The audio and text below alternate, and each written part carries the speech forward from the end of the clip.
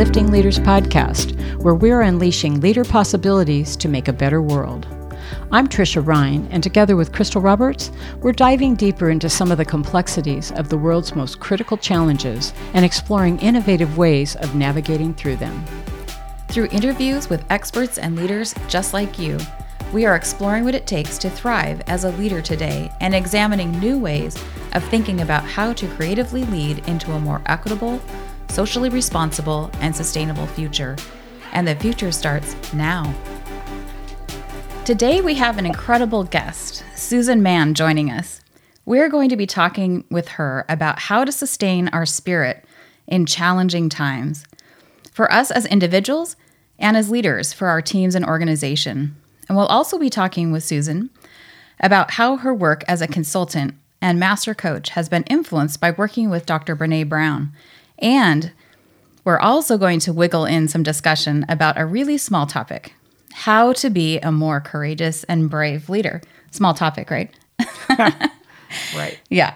But before we dive in, here's a little more about Susan. And if you would like her full bio, please go to our show notes and it'll be linked in there. So Susan Mann has 30 years of senior leadership experience in banking, higher education, and philanthropy. She's dedicated her career to creating opportunities for people to grow. That passion has resulted in awards for designing, facilitating, and coaching in 2 leadership development programs and recognition for exemplifying the spirit of diversity and as a woman changing the world. Susan was an early adopter of Dr. Brené Brown's evidence-based work on courage, vulnerability, wholeheartedness, and empathy. She's a certified facilitator in Dare to Lead and The Daring Way, and serves as a consultant to Brené Brown Education and Research Group. An advocate of nature and conservation, Susan and her husband, Charles Bergman, have voyaged across 6 continents in search of rare birds and have seen all 18 penguin species in the wild, which sounds like quite an adventure. Charles wrote a book about their adventure titled Every Penguin in the World, The Quest to See Them All. Susan is a watercolor artist and enjoys creating colorful travel journals. So on a personal note, I have had the opportunity to work with Susan over the past few years, and beyond all of her amazing experience and wisdom, I've experienced Susan as a genuine, caring person with great depth and insight. She also lives her life as a living example of what she speaks about. She walks her talk. She lives the practices that support resilience, and she is a brave and courageous person and leader who is not afraid to have tough conversations. Susan is also dedicated to excellence. I can always count on Susan to pay attention to not only the big picture, but the details that make an important difference in the outcomes. So thanks for showing up in the world as you do, Susan, and for taking the time to talk with us today. And I'm really excited for this conversation, and I know our listeners are going to greatly benefit from the discussion.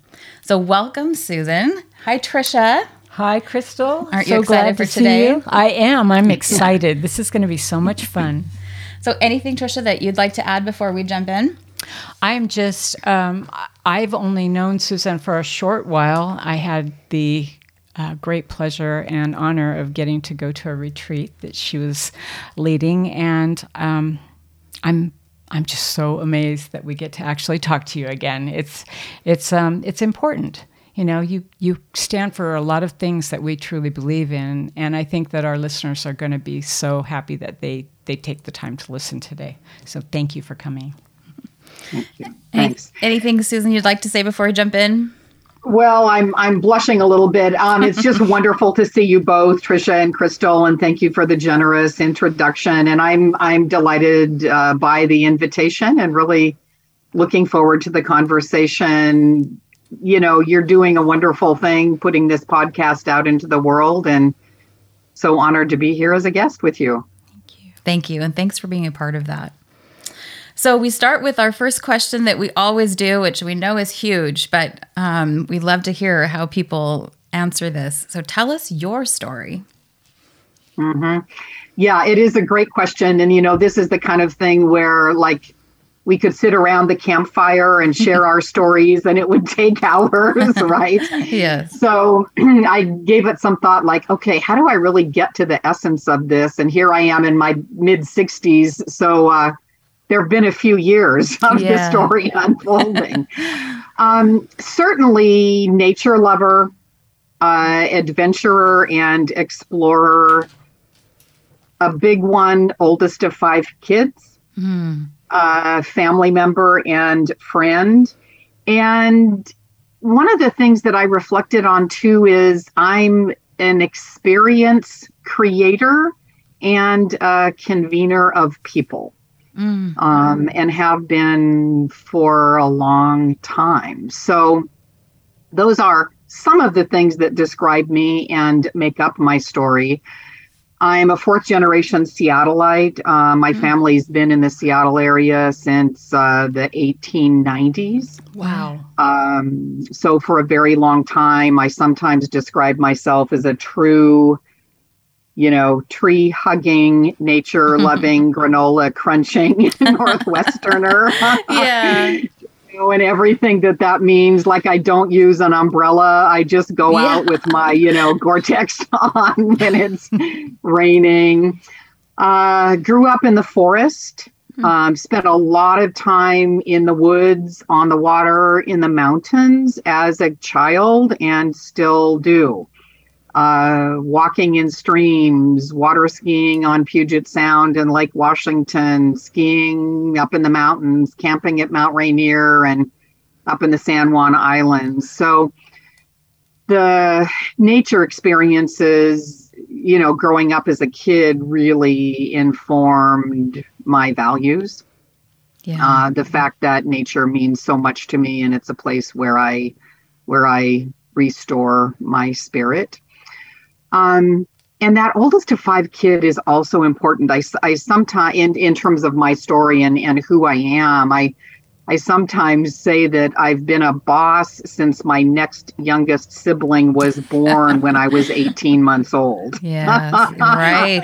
Yep. Yeah. And so my parents had 5 kids, very, very close in age, 5 kids in only 6 years.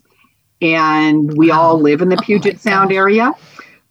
So we're still, very close. And I think that the family connections, the kind of loyalty and care for each other there, and that sense of feeling responsible. Yeah. At an early age, as the oldest of 5 little ones, really informed me becoming a leader in the workplace at a pretty young age. Yeah. So that's some of my story. Yeah. That responsibility just sort of baked in there because of your being the first. And I'm sure your mom needing you with 5 of them under 6. I was like, wow. Yeah. So it was just who you were. Yeah. You grew up being the leader. Yeah. Yeah. Another thing that comes to mind that's part of my story. I mean, all family has ups and downs, right? Including mine. And one of the things that I'm super grateful for is that my parents always believed in me. And so not everybody gets that as a child. And certainly I do sometimes have self-doubts. Yeah. Don't we all, right? And somehow, like, hardwired, by my parents and me from a very early age was this feeling of self-efficacy. Yeah. That I can do it. I can do hard things, that I'm capable. The flip side of that is I have had to learn to ask for help occasionally. Right. Yeah. But mainly that's been a really positive thing throughout my adult life, that I grew up with that feeling of, my parents really believing in me. Yeah. Yeah. And what a gift. What a gift that is. Huge. Yeah, huge. it is. Well, Yeah. What a great way to grow up with that kind of confidence and that kind of, self-centered, not self-centered in a bad way, but, centered in what you believe in, what you know, and knowing that you're always going to have people on your side. That is a great way to set the stage for adulthood, I think. We should see that more often. Absolutely. So, Susan, there are so many critical challenges in the world, such as climate change and social justice issues, political unrest, COVID, and working in new ways such as hybrid or returning to the workplace. These have left many people in a state of anxiety and burnout. Yet, there are also people who are thriving. So, what gives you hope in the world today? And how do you sustain that spirit? Yeah, it's such a thoughtful question.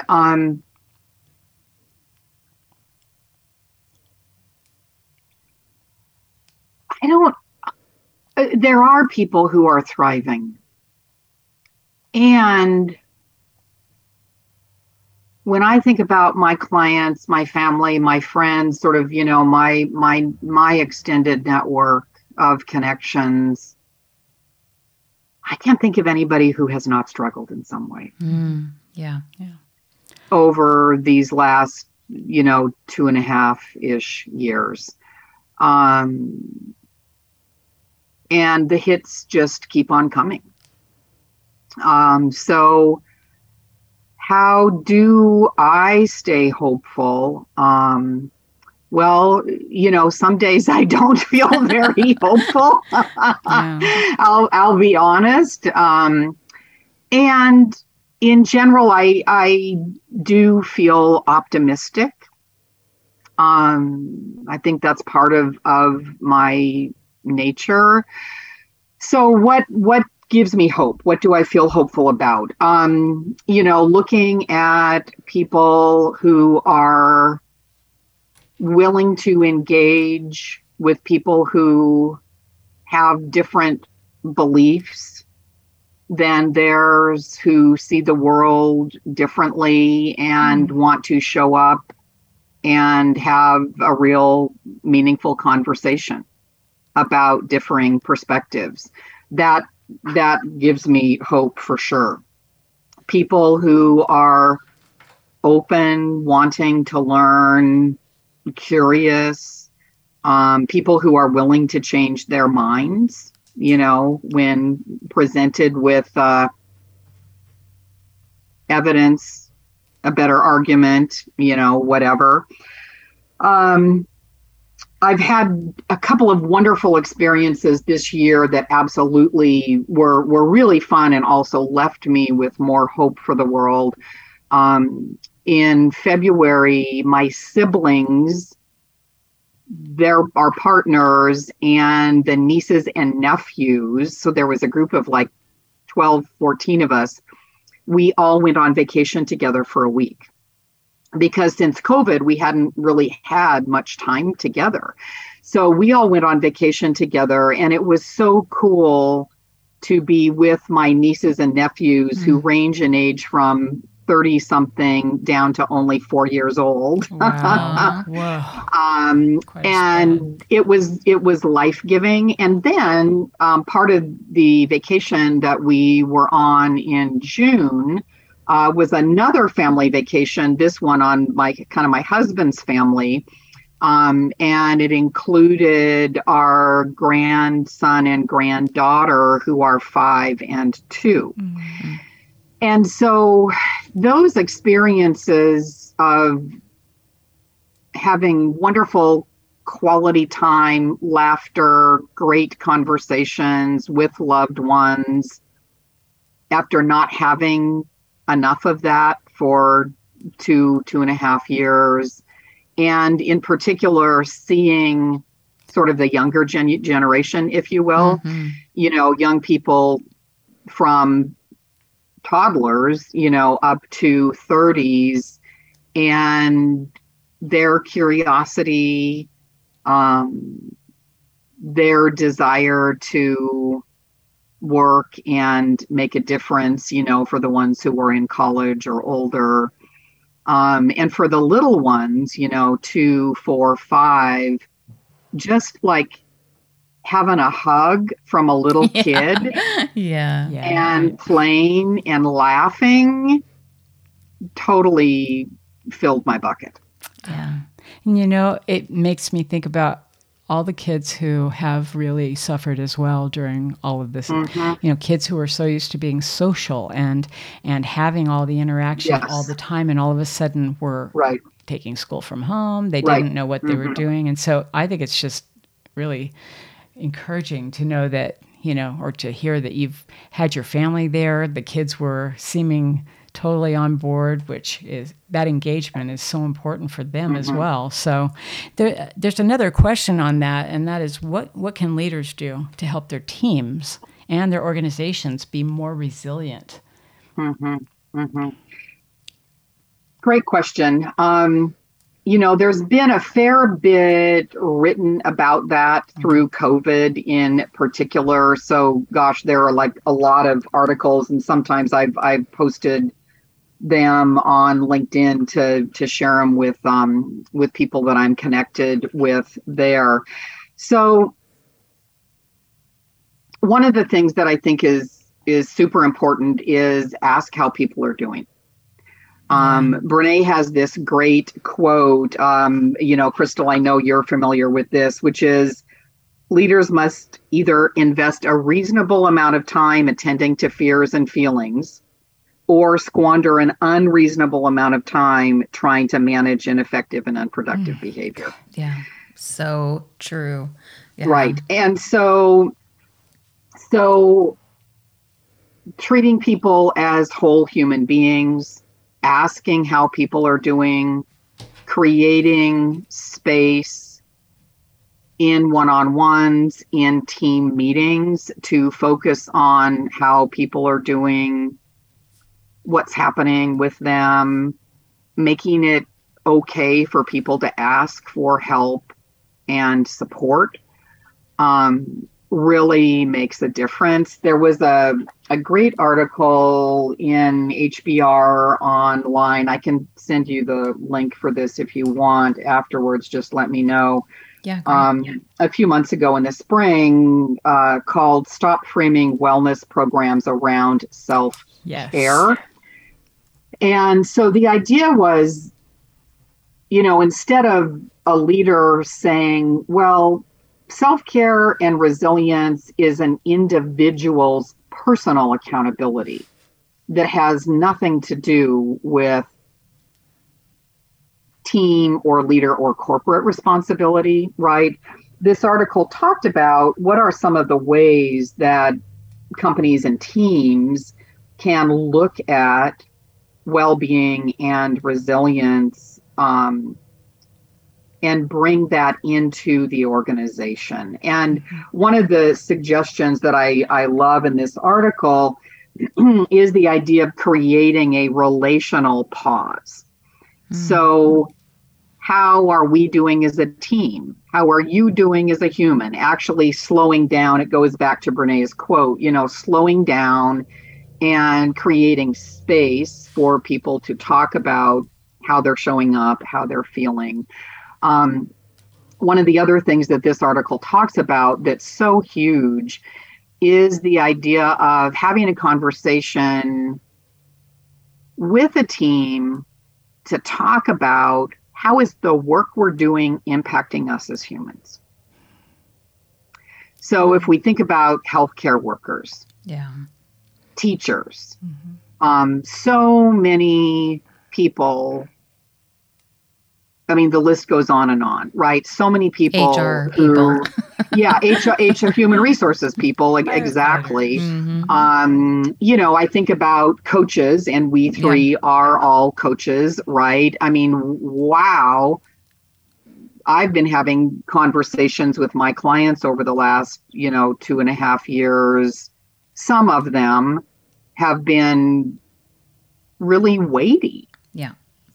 Really weighty in a way that's different from what I typically encountered before. So this idea of slowing down and paying attention to what's happening with people, their feelings, their experience, what does it mean, and creating. Amy Edmondson from Harvard would talk about the idea of psychological safety, that it's okay for people to talk about, wow, here's how the work that I'm doing is impacting me. Right. Yeah. And then, okay, what are the resources to support a person if they're struggling in some way? So those are a few things that come to mind. Right. And yeah, go ahead. Sorry. I was just going to say, and you're right, there are a lot of articles out there, but it's like juggling Jell-O, trying to find that little sweet spot in each of the articles that you can take away and say, okay, this is something we can use. So this is really good to hear because, we tend to trust the biggies like, HBR and even Forbes has, articles often but you have to be able to put it into play. And I think what you're talking about is, how do you make use of that information? Exactly. Really good. Right. That's right. If I could go back just for a moment to the question you asked a couple of minutes ago about this idea of hope and how do we sustain our spirits. And this connects to what we were talking about just a minute ago. Self-awareness is huge. Yes.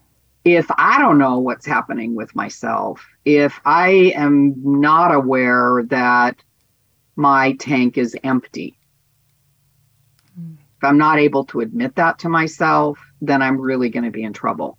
So self-awareness is key. Having some alone time, some time in community, time with others, also important. A number of people that I've read over the last few years have talked about the concept of, this is my phrase here, the antidote to despair is action. The antidote to despair is action. And so if I feel hopeless about, the list goes on and on. You named some of those things, Tricia, a few minutes ago. If I feel hopeless, if I'm in despair, if I'm really struggling, what can I do to reset and recharge? It might be something very small. One of the practical shifts I made very, very early in the pandemic, within the first couple of weeks, is that I stopped scheduling meetings before 9 a.m. I almost never do that. And I started walking. So instead of getting in my car and driving an hour and a half to a client meeting, I claimed that time for myself. Almost always go for a walk, enjoy a cup of coffee, maybe do some journaling. And that quiet time and the physical activity in the morning is one of the practices that's helped me sustain my spirit over the last couple of years. That's so rich, and you're right. We often don't even think about taking care of ourselves first. And as leaders, it's really critical because if they're not taking care of themselves, how in the world do they ever expect to be looking outward, So that's awesome. Right. That kind of gets to that other Brené Brown quote that I absolutely love, which is, who we are is how we lead. Yes, and that's right. So when you were saying, Susan, about, I'm not going to take any appointments, not scheduling anything before 9 o'clock, because you recognize that how you show up in your day, how you can be present for those people, your clients, customers, depends on you having that time. So that's actually part of your work, right? It's this is how I show up in a way that can be beneficial to people. So without that, I'm not as effective. So I think that's kind of the shift. And I think we're not going back. That's what I would say, is that I feel like there has been this sort of fundamental shift that people recognize that going forward, it is part of what we need to do is to be aware and to provide the space for people to be able to show up. Yeah. Right. Yeah. Kristen Neff, who's on the faculty at University of Texas, Austin, is another one who's just a great thinker about how do we thrive? Her area of expertise is self-compassion. And one of the things that she's written and speaks about is that we in order to thrive, we need both what she calls tender self-compassion, which is about our inner healing. And we also need fierce self-compassion, which is about what are we doing to make outer change? What are the practices, the boundaries we're setting? What are the things that we're actually putting into motion to take care of ourselves and make a difference? And that it's the combination of those two things, the tender self-compassion, the fierce self-compassion, that help us thrive. Yeah, that's so powerful. It's like a look in the mirror, you know? Yeah. It's hard to do for some people, but that does sound really like it makes a lot of sense. You know, you've got to be honest with yourself at some point. You know, and take some accountability. Yeah, to do something that is going to make it better. Yeah. Such good stuff. Hanging on every word, Susan. All right. So we're going to move on to a little bit different topic, which really sort of touches more on your work that you've done as a consultant to B. Berg and your work regarding the certified Dare to Lead facilitator. So the question is, you're a certified Dare to Lead facilitator, which comes from, obviously, we've been talking about this, from Brené Brown and your consultancy work. And I just want to give you a little shout out too. That last podcast that Brené Brown had, she mentioned you several times in the good work that you and Aiko did together. Yeah. And I thought that was really great. But you're also mentioned in some of her books as well. So you've been an important part of that work that she's doing. And I love that she's giving you credit for that. Yes. So, and we'll put links in the show notes there so people can go back and listen to that if they're interested. So question around this kind of work. How has this work, the work with Brené Brown and her organization, how has that impacted you as a leader?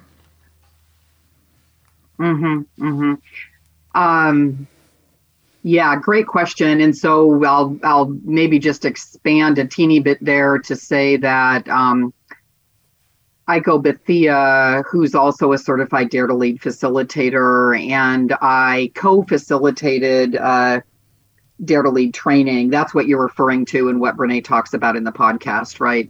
We co-facilitated a Dare to Lead training in the spring for Brené's company, which is based in Houston. And it was what they chose to do when they first came back together again. I love that. Into the workplace after 2 years of not being in the office together because of COVID. Yeah. And it was such an amazing experience to be there with them and share that together. So this is going to perhaps seem a little bit of a roundabout answer to your question, Crystal. One of the reasons why Brené's work resonated with me so much when I first met her a decade ago is that it really spoke to the journey I had been on at that point for around 15 years.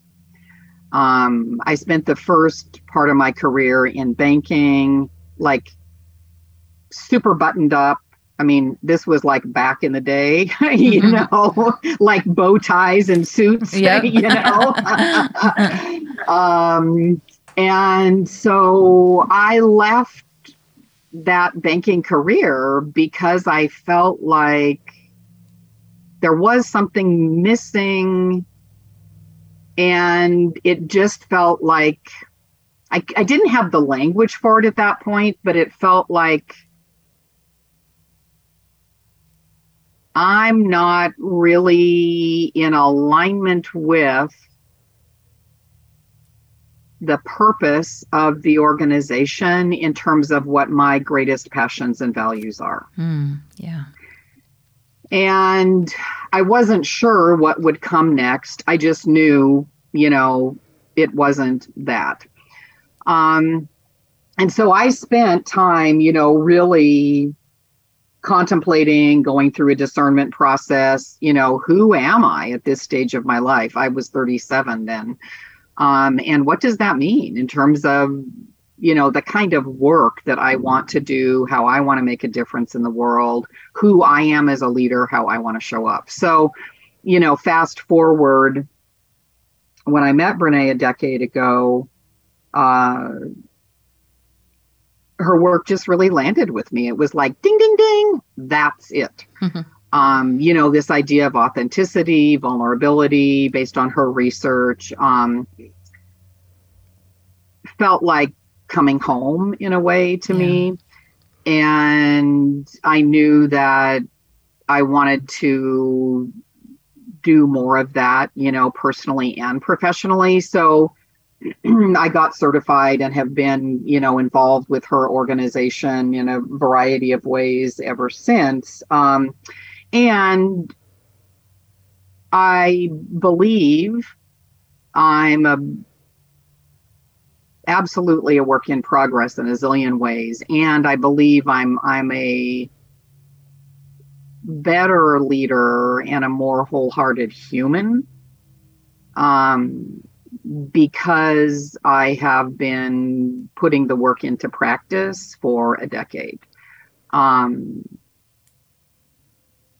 Plenty of imperfections. And I feel like I'm more in tune with, what are they and how do I want to work on it? Than I would have been like way back in the day for sure when I was in banking. And even looking at, working as a leader, 12, 15 years ago. That's a long answer, so I'll pause there. Yeah. I love that. And it kind of gets to what I was saying in the very beginning. And one of the things that I really appreciate about you is that you live the work. And so, like you were saying, I've practiced this for the last 10 years. So, and I also, and you said you're a work in progress. And I love that too. It's like, even though you've been at the beginning of this work, and of course we love all of Brené Brown's stuff, and it's so powerful. It's like you can read the book over and over. You can do the workshops. You can, and you learn more every time. And yes, and it is, sure. It's like you said, it's a practice. It's you got to practice it. So, I love that. Yeah, I think to me, it's really interesting because there are a lot of people who go out and read books, right? And they read books by Brené Brown. I have them in my library, and I do read them as well. I love them. Making a commitment to put it to work and make it your life journey, to me, it's amazing. And it's hard for some people, even for me sometimes, to think about being on that track completely. I will get on that track, but I might jump off, because I have other things going on that distract me or pull me away. But I just really love the fact that we have a representative here, and there are others who have followed Brené the same way. And these are the messages that I hope leaders are listening to. And so I love that you have that, and I hope that that's what you're getting to do, is to share that with the leaders who are struggling. In many ways, they may be doing a wonderful job as leaders, and they may have missed the boat in some areas, and just some of that self-work can make a difference. So I really appreciate this information. I think it's wonderful. And I'm sure sort of our next question, too, is that it shows up with your work, with your in your coaching and with your working with other clients. Of course, the certification of the workshop, but even like how you approach your clients and the other organizations, bringing that notion, those foundational pieces with you as you consult with them. Right. One of the big surprises for me is just how popular Brené's work has become. I can remember being in conversation with her a decade ago and saying, did you know you have 90,000 followers on Facebook? Yeah. And we were like, yeah, can you believe it? well, now it's like something like approaching 4 million on Facebook. And there's just been such a kind of sea change globally in the language that people use, how we talk about leadership. And Brené's work connects to, it's simpatico with the work of so many other great researchers and thought leaders. One of them, Amy Edmondson, of course, on psychological safety, who I mentioned earlier. Susan David, emotional agility, another, and the list goes on. And so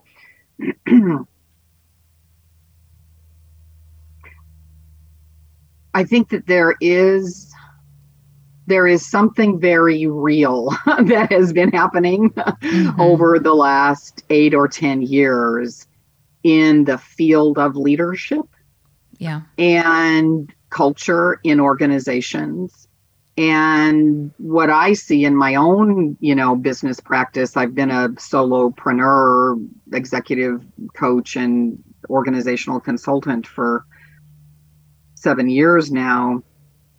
What I see is a tremendous interest from companies large and small, nonprofits large and small, et cetera, in becoming braver at work, being able to skill up to have those challenging conversations, building trust, becoming more resilient, and so on. And it's really cool. It's exciting to see it happening. I mean, there just has been some real groundswell of change over these last sort of 7 to 10 years. I just have to share something that came to mind while you were talking. I was thinking, I have a friend who last year read Dare to Lead for the first time, and it totally resonated with her. And she talked to her. She's a chief financial officer, and she talked to her C-suite group, and they all looked at her as if she were a little strange, How can we possibly even, a little fluffy going on here, Yeah. But she talked her CEO into reading it. And where everybody looked at her as if she had 3 eyes, all of a sudden the CEO read it and found it to be helpful. And he asked the rest of the group to read it. And now they use principles from the book in their conversations during they have monthly meetings where everybody gets together, and they actually incorporate that as a part of the meeting. And love it. It's encouraging to see that, it just takes getting your foot in the door sometimes for that to start taking hold. I hope that it's I haven't really gotten any information about how it's impacting the people below that. But I think anytime you've got a C-suite where people may not necessarily completely trust each other, they need to start somewhere. And apparently it was that book that started it for them. So yeah, fabulous. I love hearing that, Tricia. Thank you. And one of the things that I think is so powerful about Brené's work is that it is grounded in her 20 plus now years of research. Yeah. And so yes, it is about relational skills. It helps us, connect more effectively with other people, etc. And it's more than that. It's very actionable and practical, and it's rooted in the data. So what I see is when I'm working with leaders who are, as you said, CFOs or chief IT officers or research scientists who have been elevated into leadership roles, who are trying to figure out, how do I go from being a research scientist to leading 100 research scientists? The fact that Brené's research is the foundation for these 4 courage building skill sets really carries weight. It has a really powerful impact on people. Yeah. Yep, absolutely. So as we think about making it actionable, and I agree, Yeah. there's a lot of really good things in there and more than we can cover today for sure. Right. What would you say are a few key insights that you could share with our listeners, takeaways from Brené Brown's work to help them lead in a world now as a more courageous and brave leader? And we just need that so much. Yeah, beautiful question. Well, one of my mottos is do what's uncomfortable and discover what's possible. I Just love get right that. in there. Can we quote you on that? Yeah, it's on my website actually. Do what's uncomfortable and discover what's possible. And I love so, one of the things that Brené writes about is this idea of normalizing discomfort. Is it hard? Is it uncomfortable to receive feedback that feels negative or critical? Yes. Is it uncomfortable to tell someone that they're being laid off? Is it hard to tell a person that they're being, reorged and their job's going to be different and it's not their most desired career direction? I mean, there are a zillion and one conversations at work and, of course, in life that we face that require us to be brave. And so one of the insights, from Brené's research is we can learn how to be more courageous and brave. And we can show up for those hard conversations. We can face things with more courage. Yeah. Wow. And I love the fact that it's first do what's uncomfortable and then see what's possible. So it's not the reverse. And I think that sometimes we think about or we feel that uncomfortableness in our body and we think that's the stopping point. We got to stop because danger, right? Danger. Yeah. But being aware of that, it's like, no, we're going to actually ask you to push through that a little bit and see what's on the other side and do what's hard. Yeah. Right. Well, this is the idea of, vulnerability, which Brené defines as that feeling we experience when we're facing risk, uncertainty, emotional exposure. That vulnerability is the discomfort. It's when we're uncomfortable. And so we've got to be able to step into that and step through it, with courage in order to see what's possible. And much of the time, not always, but much of the time, once we get beyond that initial feeling of discomfort or fear, whatever, in fact, our horizons open up. Our conversations, our relationships open up in incredible ways. Yeah. Yeah. Oh, gosh. Thanks for sharing that. Wow. Boy, so we could talk forever with you. But we want to know, what are you really excited about going forward? Yeah, thank you. Well, a lot of things. In no particular order, okay? My husband Chuck and I are going to go see the grandkids in a week and have a long weekend with the 5-year-old and the 2-year-old. And we're so excited about that because we haven't seen them for a couple months now. We are going kayaking up in the San Juan Islands. Nice. Later this summer, which is kind of a long-held tradition. We almost every year we go up there late summer and go kayaking for several days, and just love that outdoor time in nature. And finally, I would say that what I'm excited about is being back with humans in the workplace. I love to facilitate.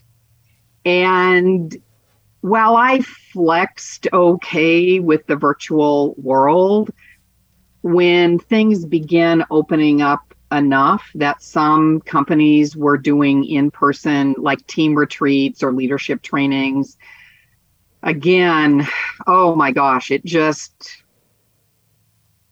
was so fabulous. Yeah. To like go into a room and there's, 24 people there or whatever the number is, and to feel that energy that there's, you literally can feel that kind of lift where people are excited to be together with their colleagues. That puts a huge smile on my face. And so I've got some in-person events coming up in the months ahead, and can't wait.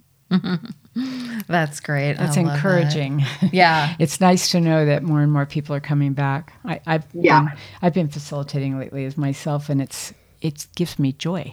I'm feeling joy. Yes. It's like really interesting. Mm-hmm. Yeah, feeling that energy from, I think we've missed it for sure. Yeah. And you know what I really missed is those flip charts and Post-its. Oh, no, it's the blue tape. Too. Oh, the blue tape.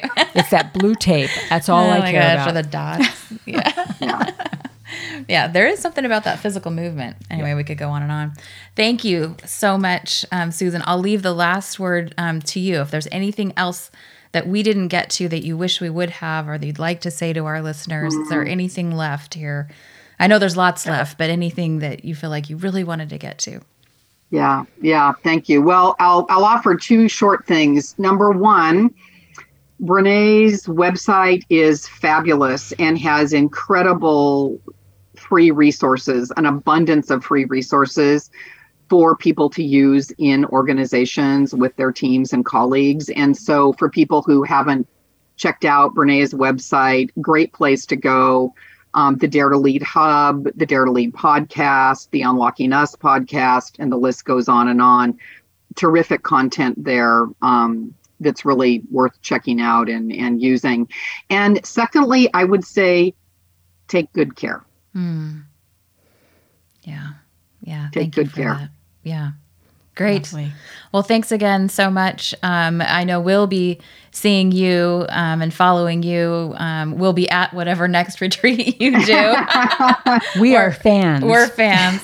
Well, I'm the same about you both. Thank you for the invitation. I'm very grateful. Great. Thank you, Susan.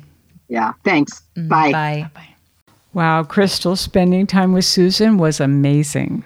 It was such a gift, and I swear I was hanging on every word. It was just so rich. I loved it. It was, we have to admit, we were looking at her on screen, right? And I could not take my eyes off her. That was really very fun. Yeah. A lot of fun. So let's keep that conversation going. If you have questions or comments about the show, you find us on our social media channels at @lifting_leaders. There are so many exceptional podcasts coming up, more with fantastic guests like Susan. So be sure to subscribe to our podcast on Apple Podcast or wherever you listen. If you know someone who could find this episode inspiring, share it with them, text them, email them, or take a screenshot and share it on your Instagram and tag us at @lifting_leaders. If you'd like to know more about us, our guests, or the show, please go to our website at liftingleaderspodcast.com. You'll find show notes there as well. If you're looking for help in developing your leaders or would like a growth opportunity yourself through leadership coaching, please contact us through our website at www.liftingleaderspodcast.com. Thank you, as always, to Ari Chance Roberts, who is our technical support of this show. And lastly, please subscribe to our podcast. It is free. Crystal, thank you. You brought us Susan. Thank you for the co-hosting. That was wonderful. Thank you. Thanks to our audience for listening as well. Please find ways every single day to lift each other up. Take care. Bye.